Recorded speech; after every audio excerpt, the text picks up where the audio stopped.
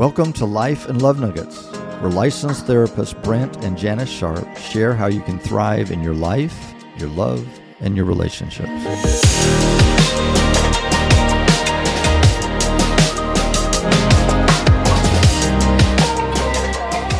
Hello, friends. Welcome back to Life and Love Nuggets. We're so glad that you're with us again. We started this series.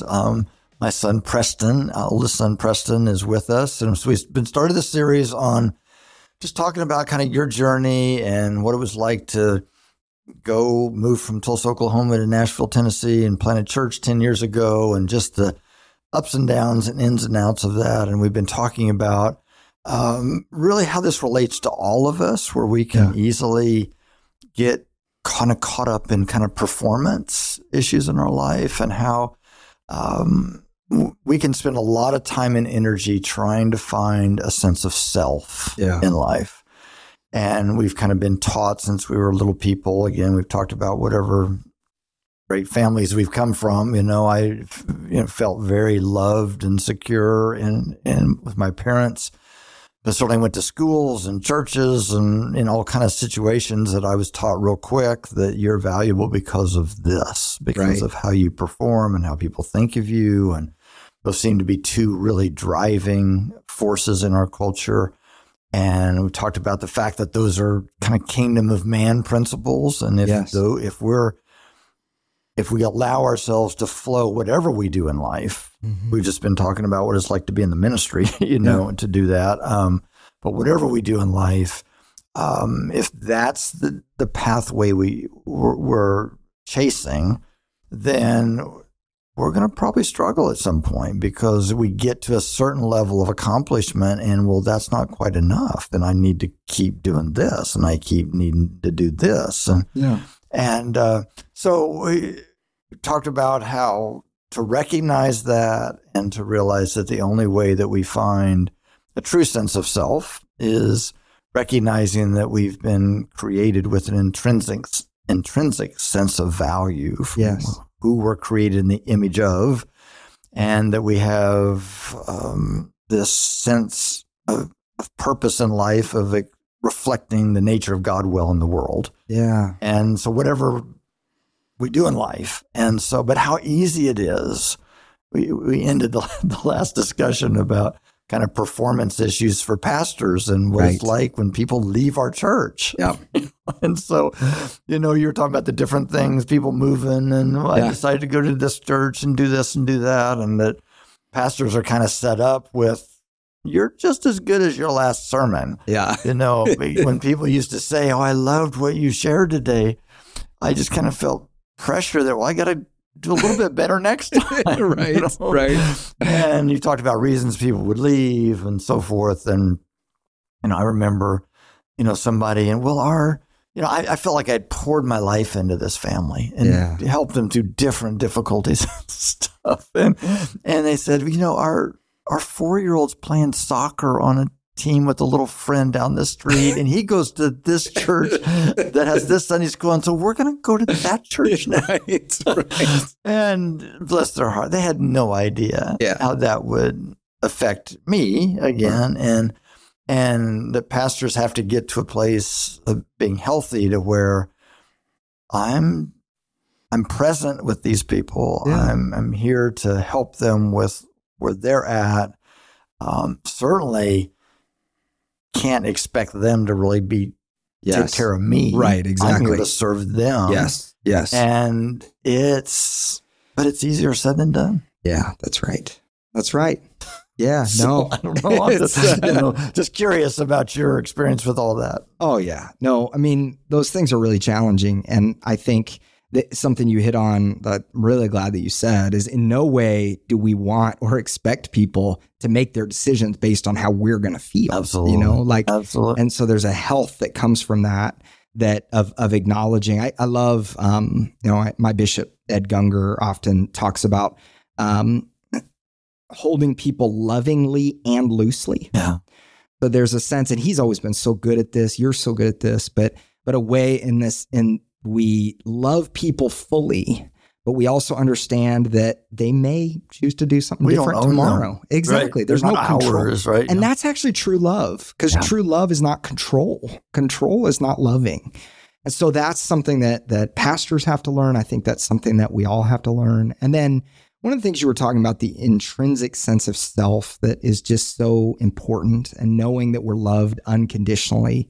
That's something that we often say. We say it in churches. I think I try to preach it in every sermon, that you're loved unconditionally.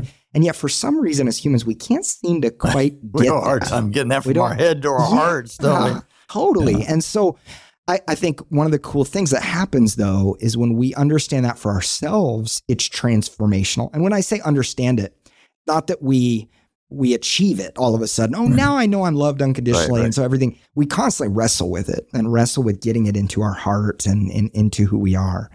But when we get, it can be transformational for us when we live into that and we step into that. And it can also be transformational in how we see other people. Yeah. Because we stop looking at them through lenses of what they can do for us, or they're in the successful team or the unsuccessful team, or they're, whatever. But we can look at people as complex creatures who are all fully loved by God. I was thinking about, as we were talking the last time too, thinking about the encounters that we have, the social encounters that we have, and how often when we start on the surface, after we've talked about the weather and what our favorite football team is doing, and we get a little bit deeper, we start talking about work, what people are doing. And some people, when they get in social situations, they put on the best face possible, which most of us do. Well, this is going really well. This has been good. And we don't really talk as much about the things we're struggling with or the painful things that have happened over the past year. But then when somebody does bring that up, when they're vulnerable enough to say, the pandemic really just wiped out my whole business. It's been really challenging. And I'm not exactly sure what I'm going to do. Sometimes we switch from, they were really successful and they did all these things, to, oh, woe are you? Like, oh my gosh, your whole life's just crashed down. And oh man, and we start to see them through a negative kind of lens, maybe. Instead of looking at each person as a complex series of things going on in their life and knowing God is doing something in them and revealing something to them about himself and about themselves through everything that they're experiencing, the successful things and the challenges. And so being able to look at that and sit with people's pain, and then also be able to say something like, gosh, I'm so sorry that has happened. Here's one of the things I've just always appreciated about you, just valued about you and your heart and who you are. Not, I really appreciate about you that you made X amount of dollars last year. I really appreciate about you that you were generous to me in this situation, or you were kind to me, or I love how you love your kids or your wife, that kind of thing. I think all that's important. Well, what you're doing there is you're representing the unconditional love of God to that person. It's right. God with skin on him, right? And I think one of the reasons we have a hard time getting this from our head to our heart, which, by the way, they suggest is the longest 18 inches on the planet, is the difference between our head and our heart, is because people don't love this way. Yeah. People do put people in categories. Yeah. They aren't fully accepting of people that are going through difficulties or have brokenness in their life. And so the ability to be with people and sit with them and accept them, whatever ups and downs and all around, is the representation of that nature, God's nature to people. And I think that's how we gain a greater understanding. Yeah. It's suggested the greatest love that's ever been is to be, the most powerful love is to be fully known and fully loved. Yes. Is to be able to live our life completely open, honest, and transparent, and yet still be fully loved. Yeah. And gosh, those circumstances where that is found, are few and far between. But powerful. Oh my gosh. But powerful. So powerful. Right? I mean, it's, in my work as a counselor, we've seen this kind of in the recovery organizations, the started with Alcoholics Anonymous back in the 50s, and all different kinds of expressions of this. But we see that's happened. I've listened of these testimonials of people that have had these experiences. They've hit bottom, Yeah. in the most difficult places, and they step into a community Wow. that wraps their arms around them, and Yeah. they're all in the same playing field. And we understand because we've been there. Oh my gosh, I'm thinking this is what our churches should be, Yes, right? right. And yet everybody, seemingly in our churches, we're scared to death of Yes. letting people know who we really are, what is really my real life is, because I'm not sure how you're going to look at that. That's right. I'm afraid you're going to judge that or not accept me anymore. Or all of a sudden now you're going to be in a little higher plane in life than I am. Yeah. And so we all kind of keep everything pretty close to the vest. And I would suggest, therefore, real healing has a hard time of actually happening in those settings. That's right. Because everybody's kind of managing That's right. life. And so, so not only being able to live in a way that we live that openness to others, but also be that to people that are being open, I think is the only way that we communicate what we've been talking about, kingdom of man principles, but the kingdom of God principle. That's right. Is that you are valuable because of who you are. Yeah. Not because of what you've done, not because of these successes or whatever. You talk about the challenge of getting it from your head to your heart, and I love that. Of course, when we talk about our heart, we're not talking about the muscle that pumps blood. Exactly. We're talking about the core of who we are, the essence of who we are. In fact, in Scripture, some places it's suggested we should translate heart belly, because it's like the center, the core of who we are that really emanates from us. So there's always this challenge. How do we get that 18 inches to cross? You guys in marriage talk so much about healthy habits and how those healthy habits help us get those things we know intellectually to the core of who we are, to where it changes us.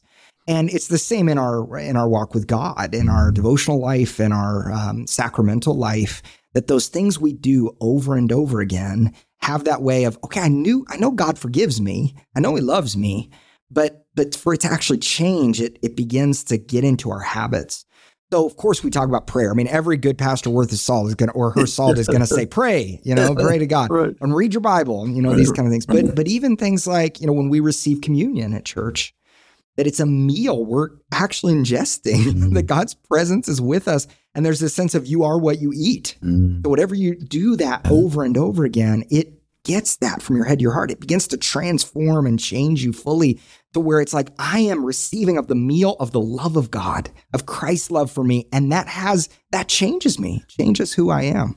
Yeah, it's those practices. Yeah. When we did the kind of the few sessions on the Enneagram and different numbers that we identify as, and we talked about these disciplines or these practices that help us transform and to change who we are. And I have a really good friend of mine who we've both been in this field. We've both been counselors for 40 plus years, and we've seen this. Probably the majority of people that have ever walked in my door, one of the core foundational things that they all are dealing with is, who am I? Am I significant? Do I count? Am I valuable in the world? Now, they're not walking around saying that to other people, but that's what they're struggling with. And it comes out in all kind of manifestations, because if we don't have this sense of who we really are, away from our performance and opinion of others and all those kind of things, then we will look for other things to find satisfaction in and happiness. And we say that if we don't know God's plan on how to find a place of peace and a sense of self and sense of purpose in life, well, there's like a gazillion counterfeits. Right. Things that will say, this will make you happy. This will fulfill you. This will satisfy you. This will numb you out so you don't feel your pain. All of these kind of things that people are chasing after. Yeah. And that's what gets them into trouble, because we call it a counterfeit because it's not fully satisfying. That's right. I always say it's a little bit like drinking salt water. Yeah. if you're out in the desert and you're thirsty and you come over a hill and you see the ocean, it's like, oh my gosh, Yeah. my thirst has now been quenched. Yeah. I mean, I've got all the water I could ever imagine. Yeah. But the moment I drink from that water, it just makes me thirstier. Yes. So a counterfeit is something we're chasing after that just never fully satisfies. So I have to have more and more and more. So I have to have more accomplishments, more success, more money, Yeah. more phenomenal experiences, more friends, more Facebook posts, or whatever. Yeah. And it never fully satisfies. Right. And so it's, again, recognizing that those things aren't doing it. Yeah. And so reorienting ourselves to what is going to bring that fulfillment. And so where I was going with my story was my friend and I have been doing this journey and been working with people caught in traps and counterfeits and coming to us, sharing stuff that they've never shared with any other human on the planet before.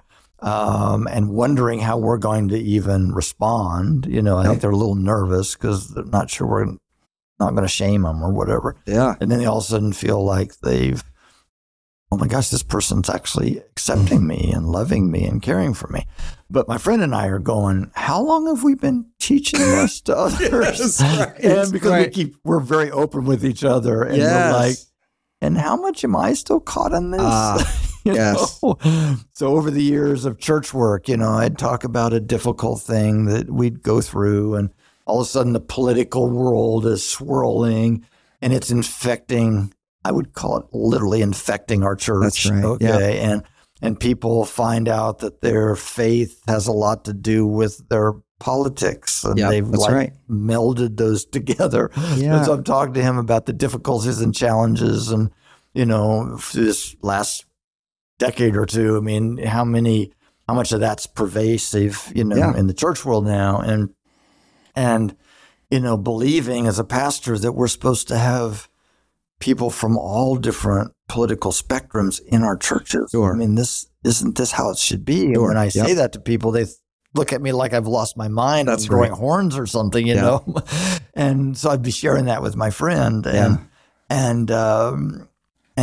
and he was like, and you're going to fix all of this? And because they're thinking this, that means you're failing? So, I mean, Brad, how long is it going to take for this sink into your heart? And so the point is, we have to do it over and over and over again, meditate on the truths and remind ourselves of the truths and remind each other of the truths, and the way that we love each other reminds us of that nature of who we are and where we get our value from.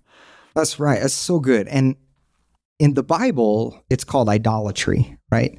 When we build something that's a counterfeit, the difference between an idol and the one true God is we make the idol. We can control it. It's something that we can make, and we can go, look, God is this thing I've crafted, and this is my God, and I'm going to worship that thing. That thing can be approval. That thing can be performance. That thing can be things like our political perspective. They can be all these things that we go, because I'm in control of this and I can make it do better. In the ancient world, that's what they did. I mean, so many of the idols were built around the harvest or built around fertility. So it was either I can have babies, I need to pray to this God to have babies, or to have a better harvest or an economic kind of harvest that happens. And so that was the idea. In fact, the people who worship the one true God, the Hebrew people who worship the one true God, the reason why they're so tempted by these other gods is these gods promised your harvest is going to be better and you're going to have more babies. Who doesn't want that, right? So they just keep turning towards this. So that's why the Old Testament especially is full of all these ways where God says, stop doing that. You need to worship the one true God, just me and me alone. And so that's what you're talking about, is this reminding ourselves of the truth. That thing's not going to satisfy you. If you keep chasing after it, it's just going to go nowhere. It's not going to meet your need because you made it. You crafted it. Yeah. And so it's really an upside down kind of a thing, right? That's right. I mean, where we're going to find places of a sense of self, a sense of fulfillment and peace in life is going to be really counter to the obvious ways that our world suggests. And so really paying attention to that but it's so easy to get caught up in the counterfeits. One more thing about that. Go. So we even do this like when it comes to like the economy, the economy shifts. And we often talk about the economy like it's a god. Sure. So we say, what's happening with the economy? This like big mystical thing. Now we know that's all dollars and cents, like on the ground level. But the way we talk about it is this like mighty being that's like crafting things and doing things. And then our anxiety is often built off of that. So whatever the economy is doing, then that causes us to stress. Reminding yourself of the truth is not ignoring that those factors are present, but it's putting them into perspective and saying, okay, I do believe that the one true God cares about me, loves me, defines who I am. I'm not defined by those other forces, and has good for me and for the whole world. Very good. Well, I think we could probably talk forever on some of this. No, don't be sorry. Thank you appreciate you just talking about these ways that we see that we can. There's just different paths, right? Go off track. We can get off track so easily, and it gets confusing because it's so pervasive in culture. Talked about control. That this is the way to happiness. These are good people. Right. This is the right way to be, and we're going to control this system, and then we're going to get all the bad people over there and get them. Maybe even legislate so they can't be bad anymore. Right. And all of that is this sense of control that we have, and it, and just really paying attention to that. That's right. So our time for this moment is come, but thank you again for joining us in this. And we trust that in all of our journeys that I think one of the things that is so significant about this moment that we've talked about is how can I be the representation of the nature of God's love to us? How can I be that to others? Yeah. How can I represent that to others? And so that they might see what this is like. Because, again, the reason we don't trust that that's how God really thinks and is because we just don't see that much. That's right. But we can... Each of us, one by one, can make a difference. And that's good. So for today, go in peace. Blessings as you go. The Life and Love Nuggets podcast should not be considered or used for counseling, but for educational purposes only.